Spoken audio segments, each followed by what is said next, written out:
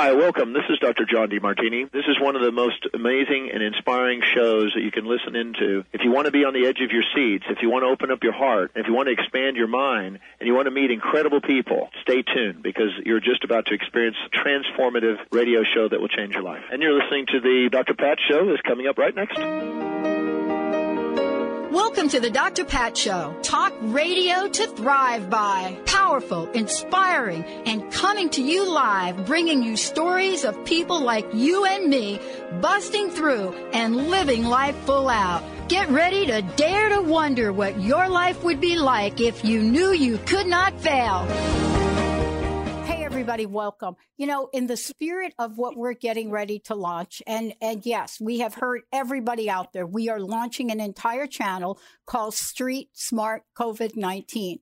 And it's going to have information that you're not going to find on major television networks. But more importantly, it's a how-to channel.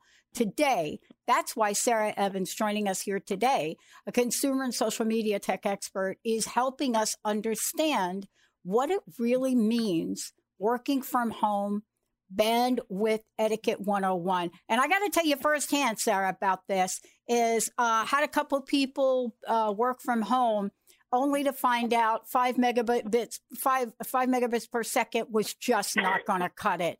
You feel me on this?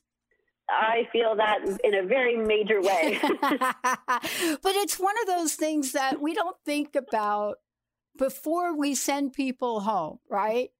We don't stop and say, hey, we're sending you home. And we ask them this, do you have internet? And everybody says, of course. But it stops right they there. Just don't know bandwidth hasn't been a key phrase. Yeah. So today your message is very important. I want to ask you a couple of questions first out of the gate. Look, founder of 7 Strategy, digital strategist, global brand, all of the things you've done. There are so many things we don't know about this situation. Can I just jump to this question? What is your top? I want to know your top 3. These are short interviews. I got to get right at Sarah Evans. Absolutely. Number one is that you need to know what bandwidth is in your home. If we're going to be home longer than expected, that means how much you can do at any given time with all the devices. The first major thing is have a hold on what your bandwidth is. How many internet connected devices you have in your home would be number 2. And number 3, knowing to call your internet service provider to make sure you have the best plan that meets your needs based on the amount of bandwidth that you use. Now, people don't know this because generally at home, people don't think about this very much unless you're, okay. So unless you're like me, and I do a lot of video editing and a lot of things from home because I have my home studio, I have a sufficient bandwidth. It's really big, but people don't even know what to know. Can you give us some information? And then the other thing is not every call needs to be a video call, and we don't even know that. You already have a great point. And number one is that the network is working. So outside of our homes, internet service providers like Cox Communications have been investing in the network for years. They've built capacity to handle this peak traffic. What matters is what we're doing with it inside our homes. As you said, not every conference call needs to be a video call. I know it's exciting. Zoom, Google Meet, Google Hangout, even my parents are into it. Streaming movies online slows things down. So you can download them ahead of time on the device you're going to watch them on. Save other big downloads like gaming updates for non-peak times or overnight. Downgrade the quality of home monitoring videos like pet cams. Those are things you were using when you were outside the home. Well, you're home now, so you can actually downgrade those. You can check for viruses and malware at the end of every night. We are wiping down our devices and doing those checks as a family at the end of the night and restarting our devices to make sure everything's running at capacity. Just a few things you can do. I've got to ask you the age-old question, and people tell me I'm a little bit old school, but I'm a statistician as well. I'm a researcher. And so one of the things I did is I tested the speed of my computer on Wi-Fi with no other devices here on Wi-Fi. And then my laptop has get that cable, plug it directly in. Do people even realize that there is a loss on Wi-Fi versus hardwire? I don't think that the majority of people know that. I mean, one of the things, I've been remote for 10 and a half years, and before major meetings and, for over the past several years, people will say, hey, why don't you have a hardwired connection for this call or for, Project X? And then you'll educate someone based almost on a project by project basis. But I don't think that the general consumer knows that. And that's something your internet service provider can talk you through.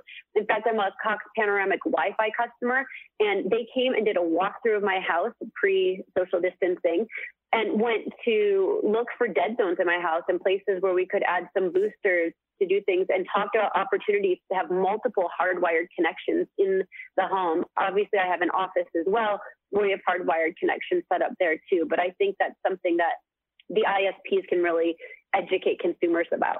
Oh, no kidding. And the other thing I discovered, and maybe you can talk to this, I don't know how old school this is, but boosters, that's a term people should learn. If you don't know what a booster is, at least now you know after this call to ask about them.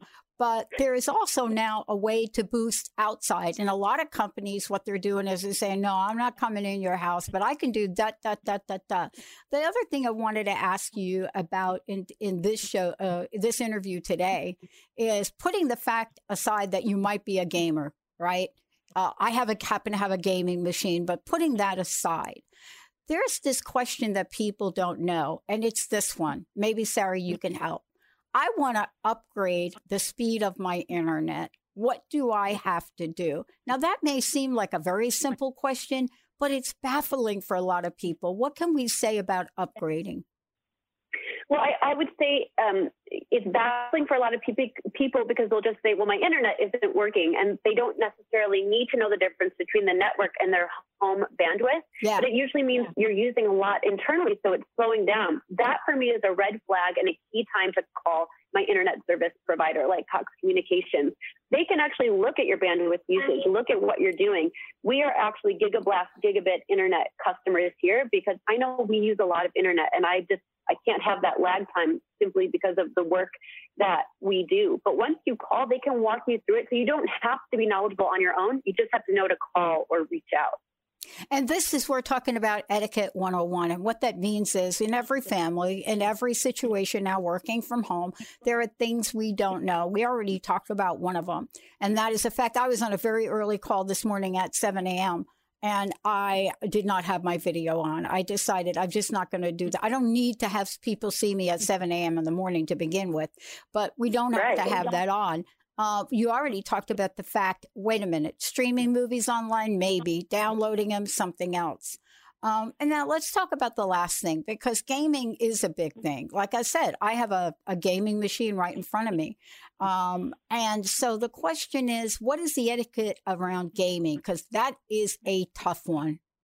It really is. And this comes down to that home bandwidth etiquette where perhaps you assign hours for gaming. If everybody's going to be vying for bandwidth and you realize that it's impacting the quality of your ability to get work done, then you have to assign hours around that. In our household, we are doing some semblance of a schedule where there is work and school time, cleaning time, chore time, relaxing time, reading time, and then some gaming time. And that gaming time is coming during the off-peak hours. So we're not competing. If you have older kids and, the schedule isn't as important to them, then sitting down as a family and talking about who needs what. Work is obviously essential, so you can start to divide things out that way. But you do have to realize that gaming is a large part of your bandwidth. Well, we have a scenario now, right, Sarah? And I know we're going to run in a minute, but we're in a situation that we've never been in before. But I will tell you, I think that the lessons we're learning from this, it's going to change the landscape of the way we educate. And I think we're going to see a lot of the online education. As a matter of fact, we are partnering with an online education service to change the landscape of how we're doing our live video streaming. But I want to ask you this. How important is it to make sure your children have adequate bandwidth as they are now home, learning from home? It is extremely important. And even as someone who works and lives in this space, I didn't realize how big a change it would be. Even my 3-year-old is doing remote learning with per school. I am lucky and fortunate that each of my kids can have their own device now. We actually had to change some things around to make sure everyone has a device because a lot of this learning is happening at the same time. For those who may be students who are in low income areas, Cox Communications and other internet service providers are providing free internet service to them through something called Connect to Compete.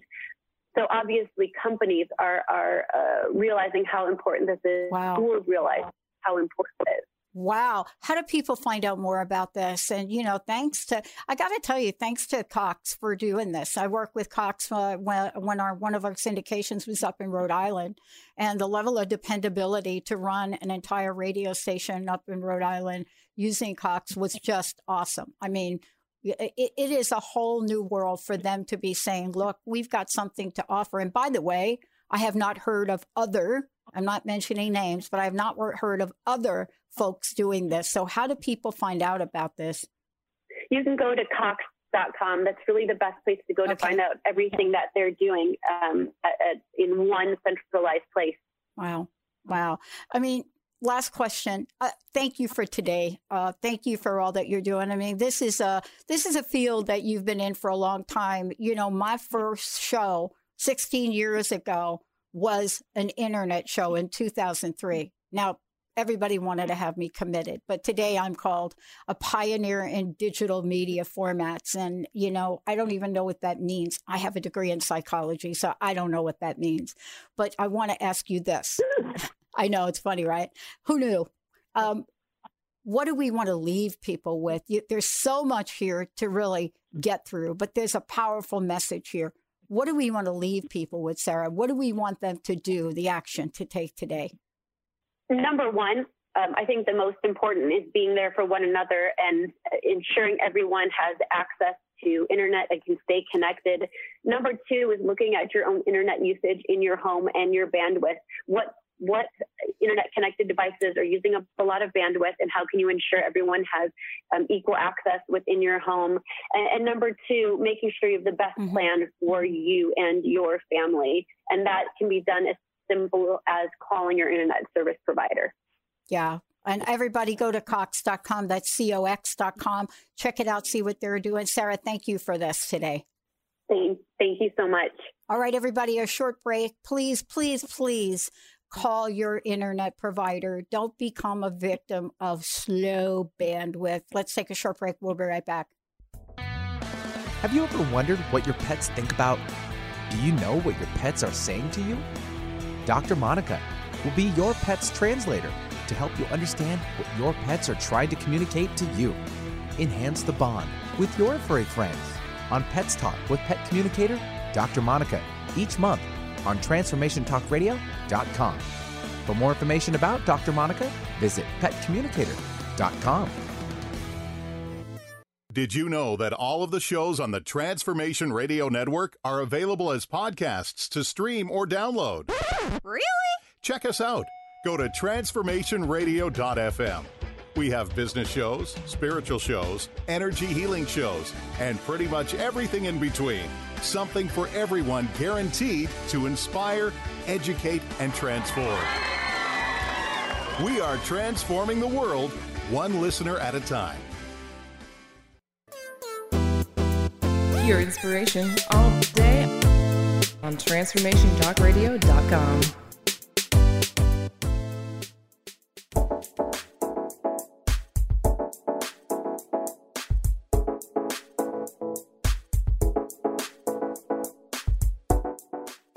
Hey, everybody, welcome. Welcome to our good news segment. As a matter of fact, this is an inspirational segment. Let me tell you why. In 87, I managed a group of people in the phone company in New Jersey. And our challenge was to convince people that recycling was the way to go. And that program that we launched from the phone company became a statewide program. But how did we do it? I'll tell you what we did. We created a character called the Purple Paper Eater. And believe it or not, that character became the inspiration for literally what you can do to help us here on Earth. Now, today, fast forward to where we are. Where are we? You know, we are in a world that many years later where we still need to, what do I want to say? You got to be in it to win it, and we have got to win this game. That's why Jeremy Walters, joining us here today, is going to tell us about that as the sustainability ambassador. Jeremy, kicking it off, you would think that this many years later, we got this down. Yeah, one would think, but we've got some improving to do, that's for sure. I think for people, and I want to go back to 1987. I mean, I got to tell you, when I did this as a graphics manager, and that was the job I had to take in order to be promoted to senior management. And when we came out of the gate to try to promote and help employees take whatever they were and put it in this container, it felt like a daunting experiment. But we did make it fun. Fast forward to where we are today. I'm still having conversation with people that don't know whether they should put the tops of their bottles in recycle or not. I want to ask you, this is your living, breathing calling. Tell me about where we are with this and how we move forward to reuse and recycle, because this is, I think, the next generation of help. Yeah, it's an interesting topic for sure, because, you know, I think generally people want to do the right thing, but there's just some overarching confusion on how to do the right thing. And so that's where our topic today is focused around what we call aspirational recyclers or wish cyclers, whichever you wish to call them. And, you know, people have the internal struggle that when they go to the recycling can, they may be holding something and they're unsure if it belongs in the recycle bin or not. And they ultimately will decide, you know what, I'm not sure, but the recycling company is, and they'll toss it in the bin thinking that it's just as simple as we'll figure it out and we know where to send this stuff. But there's bigger implications that come along with placing the wrong thing in the bin. And again, it's well-intentioned. People want to recycle. They want to recycle as much as they can, but throwing the wrong thing in the bin will create a unique set of challenges downstream at the recycling center. So it's very important we get educated on what does go in the recycling bin and how it actually goes in the recycling bin. Yeah. I mean, I went to your website, and let's just make sure folks have the website. I've got recyclingsimplified.com. Is that correct? That is. And that website is designed for any listener out there, whether they're listening in Seattle or they're visiting from somewhere else. The tips and tricks on here are designed to be the fundamentals of recycling, no matter where you live in the country. I got to tell you, one of the things I loved on here was the video. And I'm going to pick something that I think is, for me, was an aha moment. And let me just talk about it. And then I want you to jump in and give us all some tips. So here's what I noticed. I mean, one day, Linda came over from New Jersey, my best friend now for like a long time. And I was taking my recycle items and I was putting them in a paper bag. And then I was like taking the paper. And Linda says, why are you doing that? Skip the paper bag. Just put your stuff like right in the recycle. Just like dump it in there.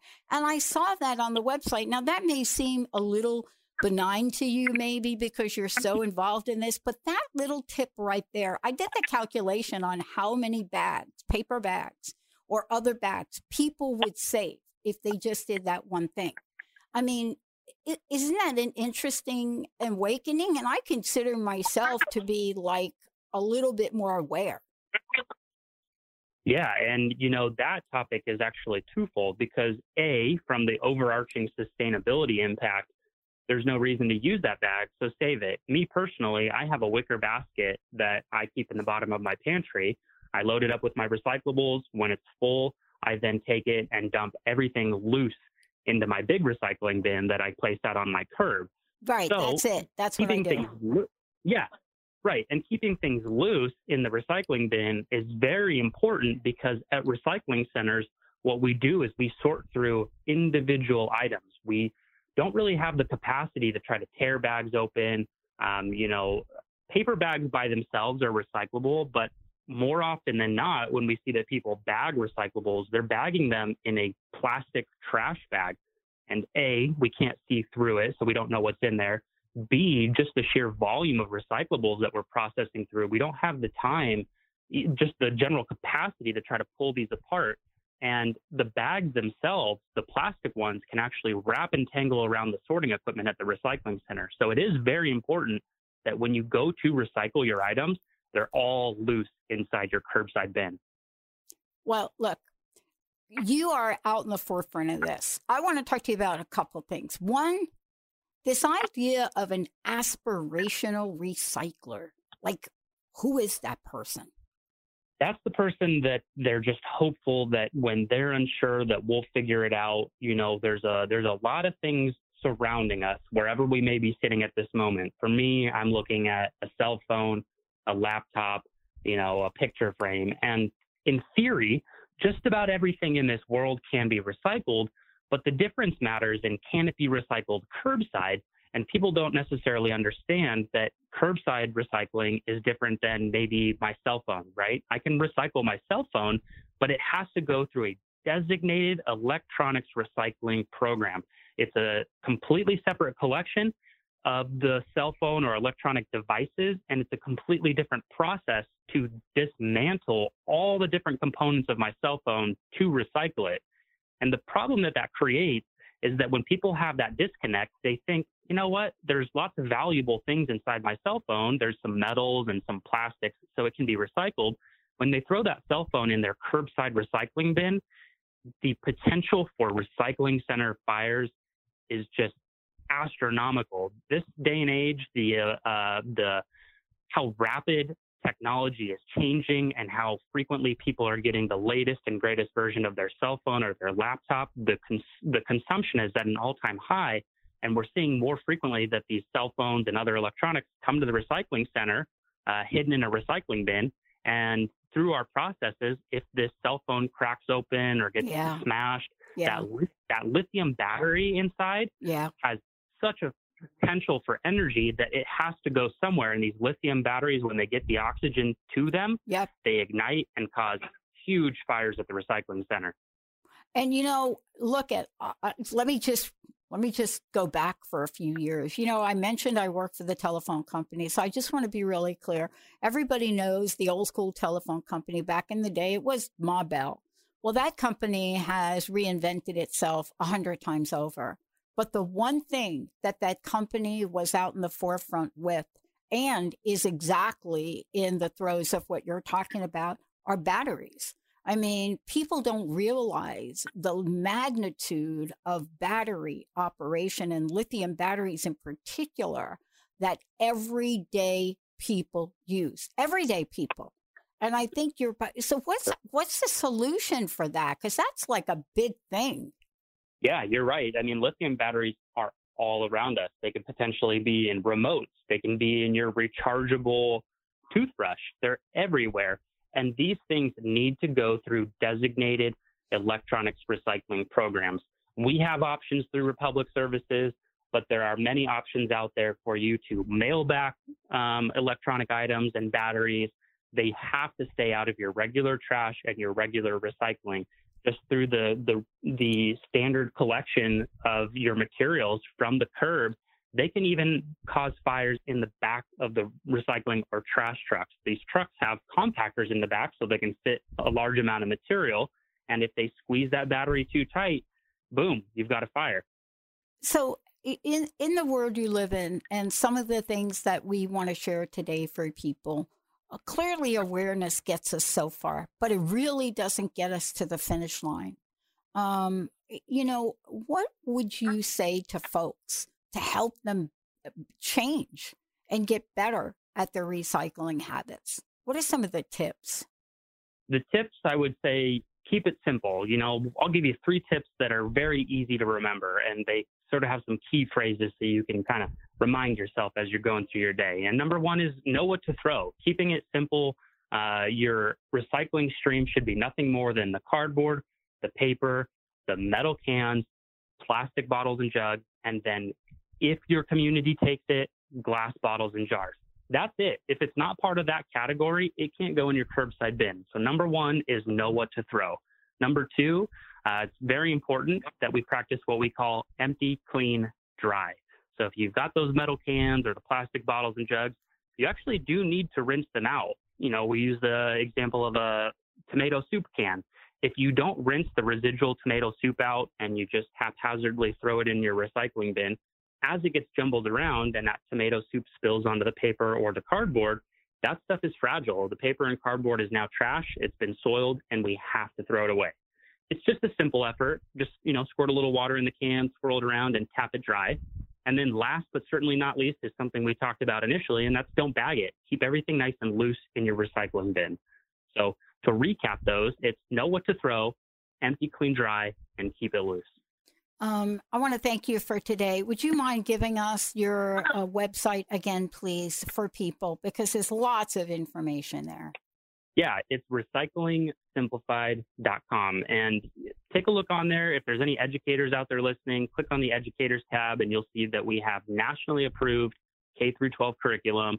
You can go on there. You can download lesson plans completely free of charge as well. Jeremy, one last question. What's your personal message? What would you personally like to leave us with today? I would say it's not how much you recycle, it's how well you recycle that matters most. Mm-hmm. One of the scariest things that people tell me is, I recycle everything. And if you're recycling everything, you're not necessarily doing the most sustainable thing, because some things are better for reuse than recycle altogether. Wow. Thank you so much for everything. Hey, everybody, let's take a short break. We'll be right back.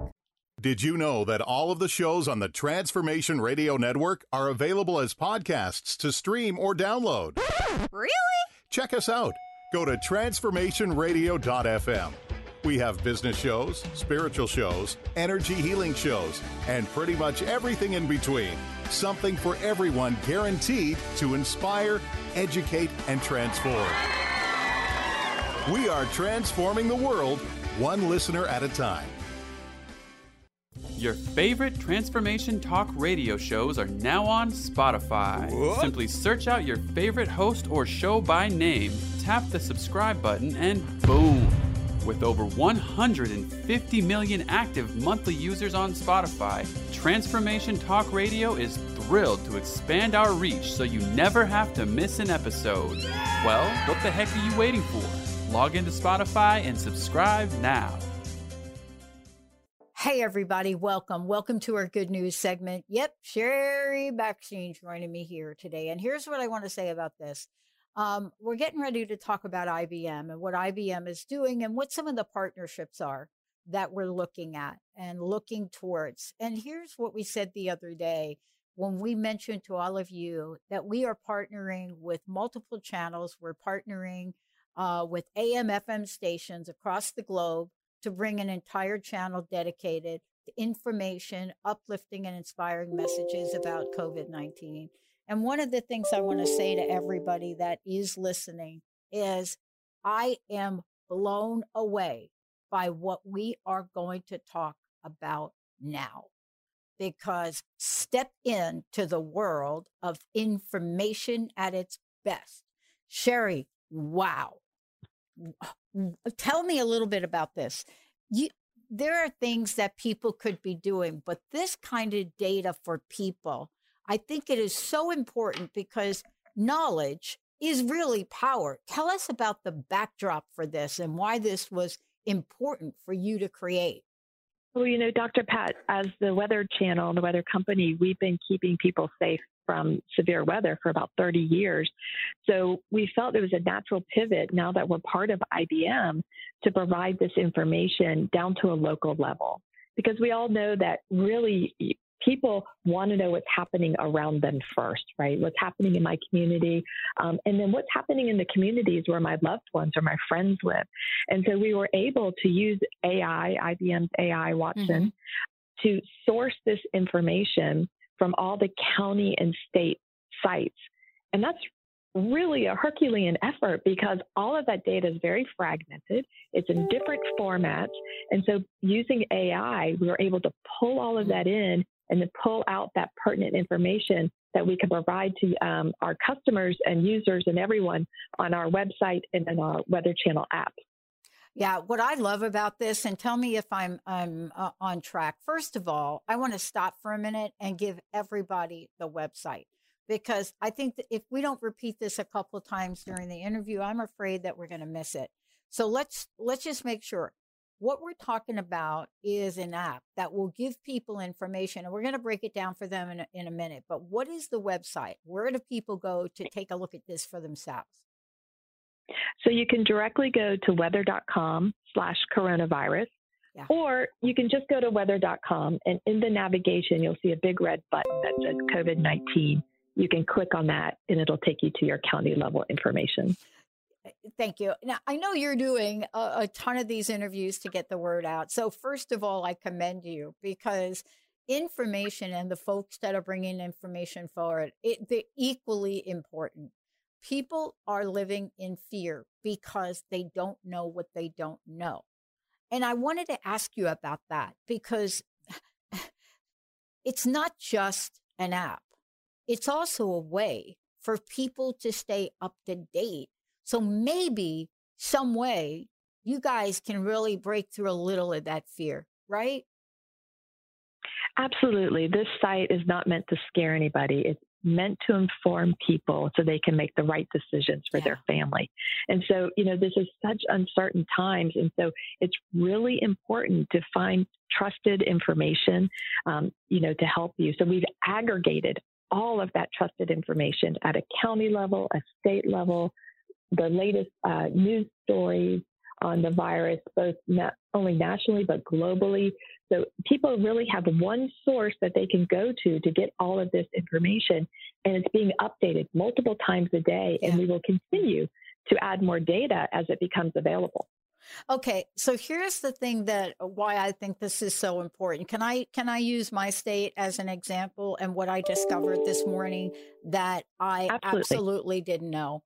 This is why I think this is important. I'm in Washington State, and I don't know if you're aware of this, but we are just not getting the kind of coverage, right? People are like, oh, yeah, they were the first. They're probably doing okay. So a lot of the focus has been on New York and now on Florida and other places that are just sort of entering this mode that we've been in for like months, right? So we thought we were like on a plateau. And I heard the other day that there was another outbreak up in northern part of the state. So when I went to check, I got information for the state, right, that said, wait a minute, you're right, Pat, you guys were plateaued. But when I look at this, we went from April 1st, are you ready? April 1st, hovering around 5K, right? Boom. All the way up over 6. So, for me, what this is saying is, yes, it is information. It is knowledge. You can find out how things are going. But it's also important, especially in a state like mine, where people think those folks are over it. You know what I'm saying? It's like, well, I guess not, right, Sherry?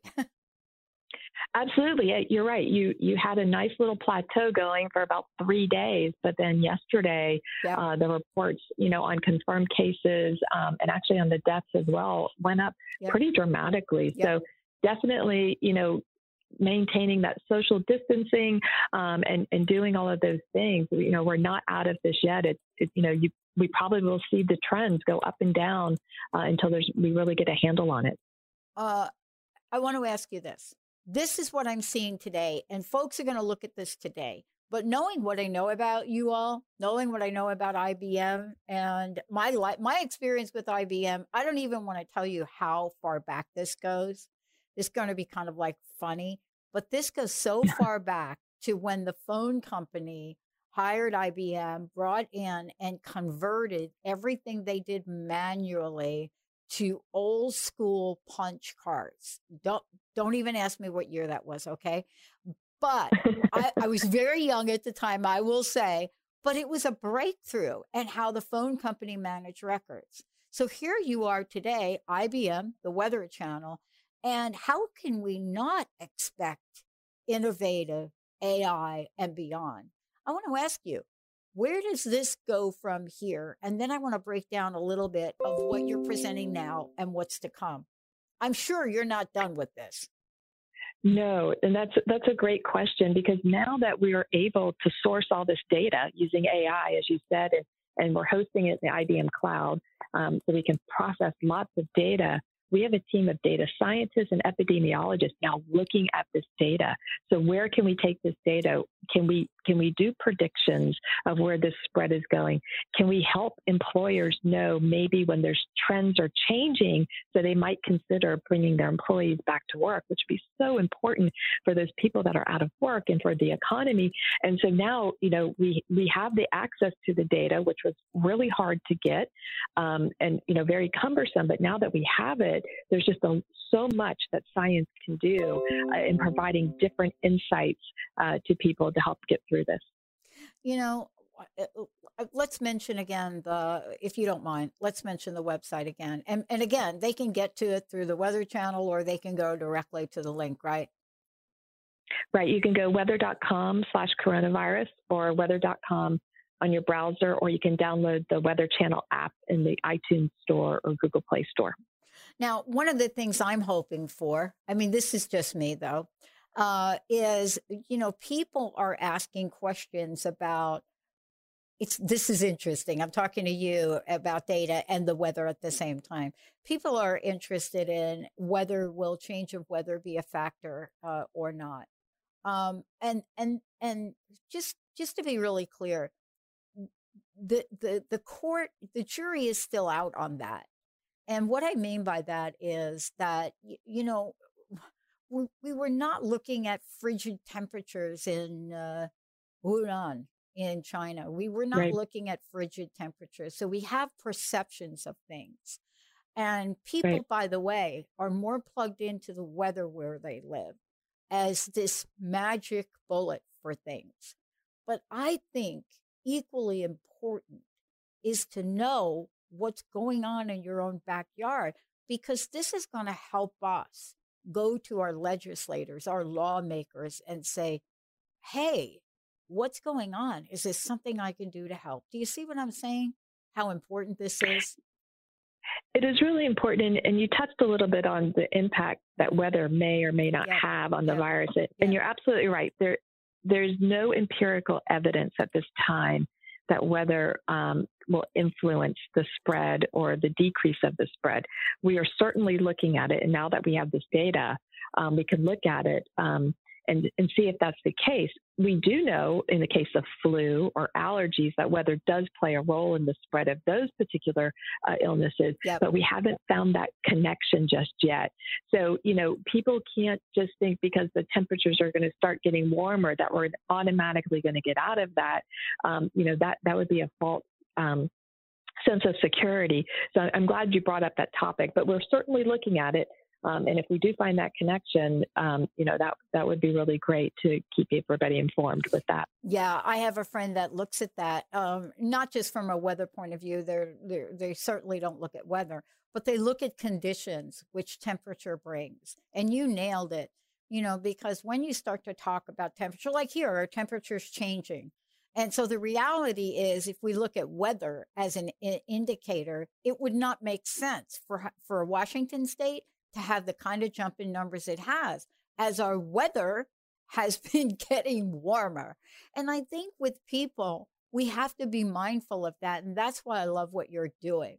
Because if people think that weather is going to keep this down and they start to take more risks, that will not work for us. So that's what I love about what you're doing, because it helps all of us say, wait a minute, don't make up your own safety net. Find out what's really happening, right? That's right. We have to just be very cautious. every day we're learning more and more about the virus, but there's still so much that we don't know as epidemiologists and data scientists and doctors that we're learning. And so every day the story is certainly evolving. Yeah. So yeah, we definitely can't take our guard down just because we know that warmer weather's coming, because like you said, people start going out, start socializing, that spread can continue, and that's what we're trying to avoid. Now, I know you're going to run, and I want to say this to folks. When they go to look, and I would love everybody to go look, but you're going to find either your county, your state, confirmed cases, the number of deaths, and they can look at that by state. They can look at it over a period of time because that's what you're presenting. The other thing I like about this is you can put in your best friend's zip code, for example. Like I did with my best friend, Linda, my producer who actually booked you, and look at where they are. And, this is really interesting, right? Not that it's not important for us to all be safe, and our hearts go out to all those that are suffering and that have lost their lives. But you nailed it. Watching this kind of information is what calls people to action. And that's what you're helping people do. Yeah, that's absolutely right. We know as a weather company, it takes people about 30 times to hear a weather alert before they take action. So it's really important that this information is out there every single day. It's updated, very easy to consume and to use, so people can make the right decisions for their families. Look, one last question. Please give out the website. I'd love to know your personal message. I would love to know what you'd like to leave all of us with. Yeah, absolutely. So you can find all this information on weather.com/coronavirus or on the Weather Channel app. And really, it is about people helping people, right? And we've all are making pivots and making changes in our lives and in our professions to help each other get through that. And I think we're much stronger when we work together, that we can get through this crisis and we can get back to work and we can get back to doing the activities that we love, and certainly get back to, being together as family and friends. It's hard, definitely, to be isolated. Yeah. And I want to just say the last thing I love about this, you don't just give us numbers, you give us trends. And what that means is you give us percentages of increases or decrease week to week, day to day. And I think that's so important. So thank you, the Weather Channel, IBM. Thank you for stepping to the forefront of making sure that knowledge is power. Great. Thanks for having me on the show, Dr. Pat. Take care of yourself and stay healthy. You too, please. All right, everybody, let's take a short break. We'll be right back. Listen while you work. Streaming live on any device. Tune in to the Transformation Radio Network. Visit transformationradio.fm.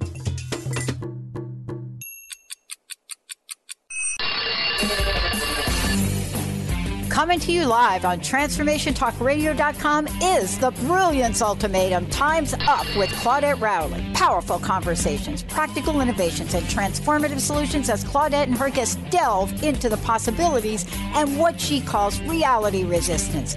Join the cultural revolution and annihilate obstacles. Check it out at culturalbrilliance.com. Hey, everybody. Welcome. Welcome to our good news segment. Look, this is one of these segments where when you think you know something, you realize that there's so much more to learn. Jessica Long is joining me here today, Managing Director at Accenture Strategy and co-author of a really cool book, The Circular Economy Handbook, Realizing the Circular Advantage. And you're going to hear a little bit about that, but mostly what you're going to hear about is, what does this mean to be so engaged in a circular economy that we can't see it? We don't understand it. We don't know what that means. But the idea of moving from a linear model to a circular model is something that people have been talking about for a while. They just didn't call it that. Today, Jessica, thank you for joining us here today. It's a big conversation, isn't it? It is a big conversation, but as you said earlier, it's also a good news conversation. Yeah, it is a good news conversation. When I think about a circular anything, there's this idea of movement. There's this idea of flow, right? there's this idea of some kind of activity, a beginning and an end, and then a repeat or a rebirth. What does the circular economy from your perspective look like? And, you know, the model that we're talking about here today is very different than any form of linear conversation about this in the past. Don't you think it's very different, right? Very different. And I think it's worth understanding the linear economy. So a very basic way to understand it is for decades, we've adopted this linear take, make, waste approach to production and consumption, right? So we take raw materials from the ground, we make products out of them, and then when we're done with them, we throw them away or turn them into waste. That's the very basic idea of a linear economy that we've had for decades. In a circular economy, products and resources are kept in use for as long as possible.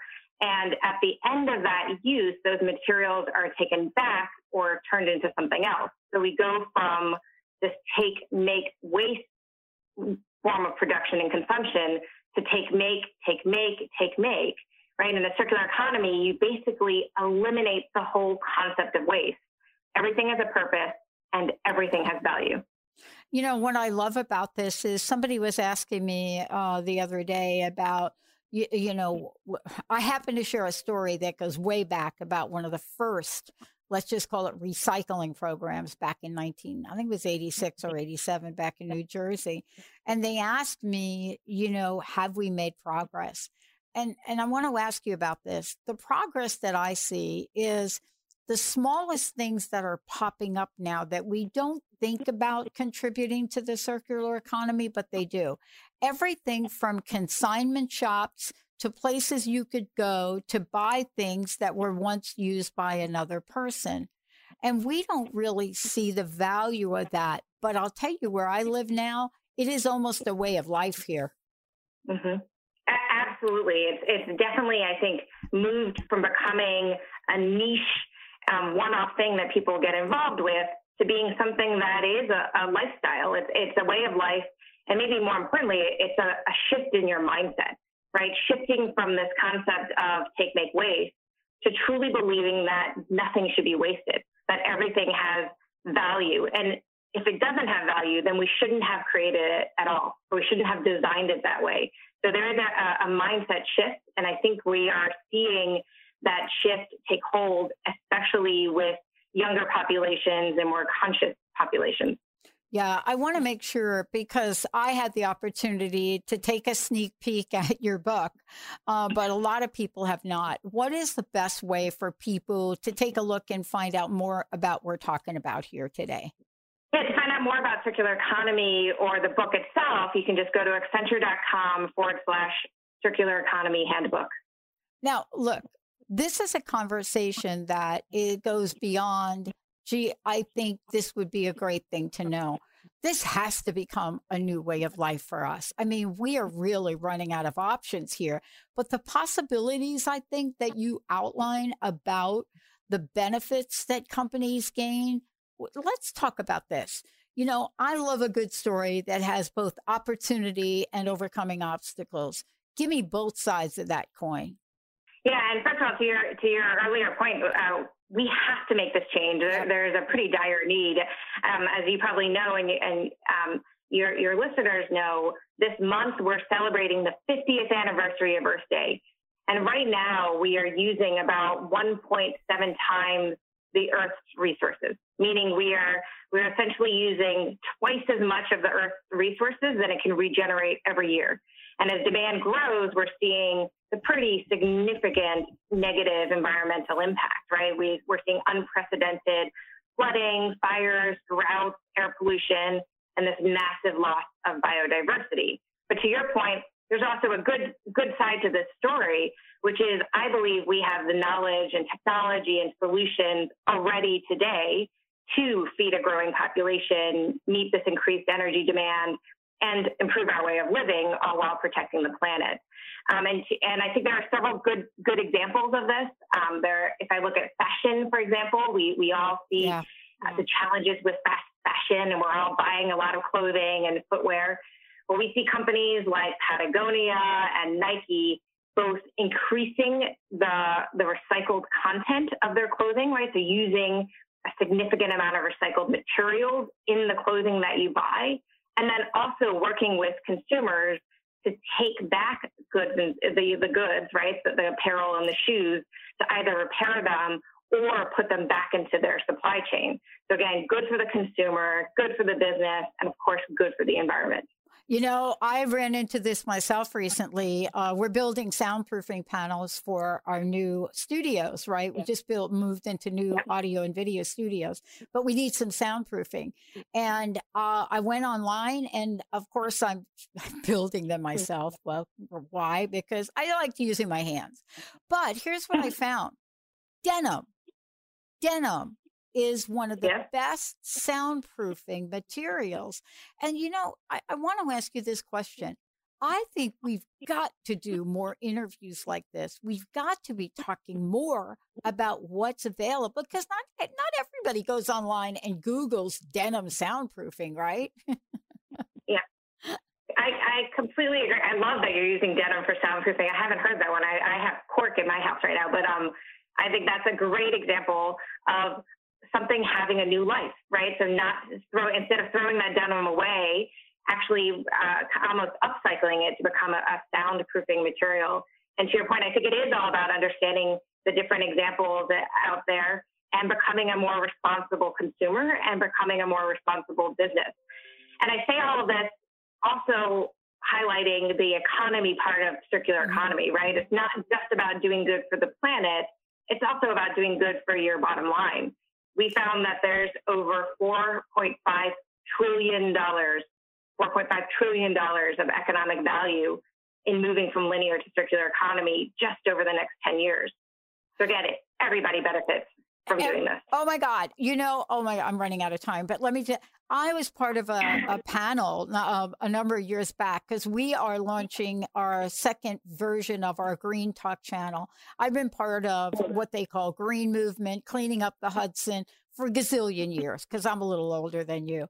And I remember getting laughed and booed off stage. And this was at a green-friendly event when I was asked, what do you think there's one thing that we should do immediately and have it be mandatory? And I said, solar. I said, every home that lives in a state where the sun shines, and which is a misnomer, by the way, because you can be in Seattle and get solar. But I said, every home in Hawaii should have mandatory solar. And oh my God, people are like, no, it's free. But you know, why are we taking so long to get on board, if I could ask you that, Jessica? Do we not see a sense of urgency? I think there's the technical challenges, meaning companies are trying to figure out how to really scale to get those economies of scale, especially around things like solar, even though now that's working quite well. In my opinion, the hardest challenge is that of mindset, right? We're very used to a single-use, linear take-make-waste type of economy, and not thinking of waste. We don't think about where that waste goes. And we're not used to changing our mindset to thinking of everything having value. So if you can change that mindset and show businesses that this is good for their bottom line, then I think we're all going to win in this movement. I agree. I mean, anything on the headlines today that, you know, if you picked up the headlines today outside of, you know, how people are really struggling with the virus, but one of the things you read is the price of oil. You know, the price of oil has gone down, demand has gone down. And what I love about where we are and how we are as humanity, we bring the best of us to any challenge in life. But this one you're talking about right now, this one to me is the one that I hope we haven't waited too long. Thank you for joining me. What's your personal message? What do you want to leave us with today? And what's the website again? I completely agree that we have not waited too long. Yeah. Everybody needs to get on board with this movement. It's a huge imperative, but also something where we benefit, consumers benefit, companies benefit, and the planet benefits. To learn more, just go to Accenture.com/Circular Economy Handbook. Yeah. As a matter of fact, folks, if you've taken a look at the book and have read it or began to read it like I have, what you find is a wealth of information. But as I said before, there's lots of information on the website that Jessica just sent you to. Please check it out. Please learn, and please become an active participant. Thank you, Jessica, for everything.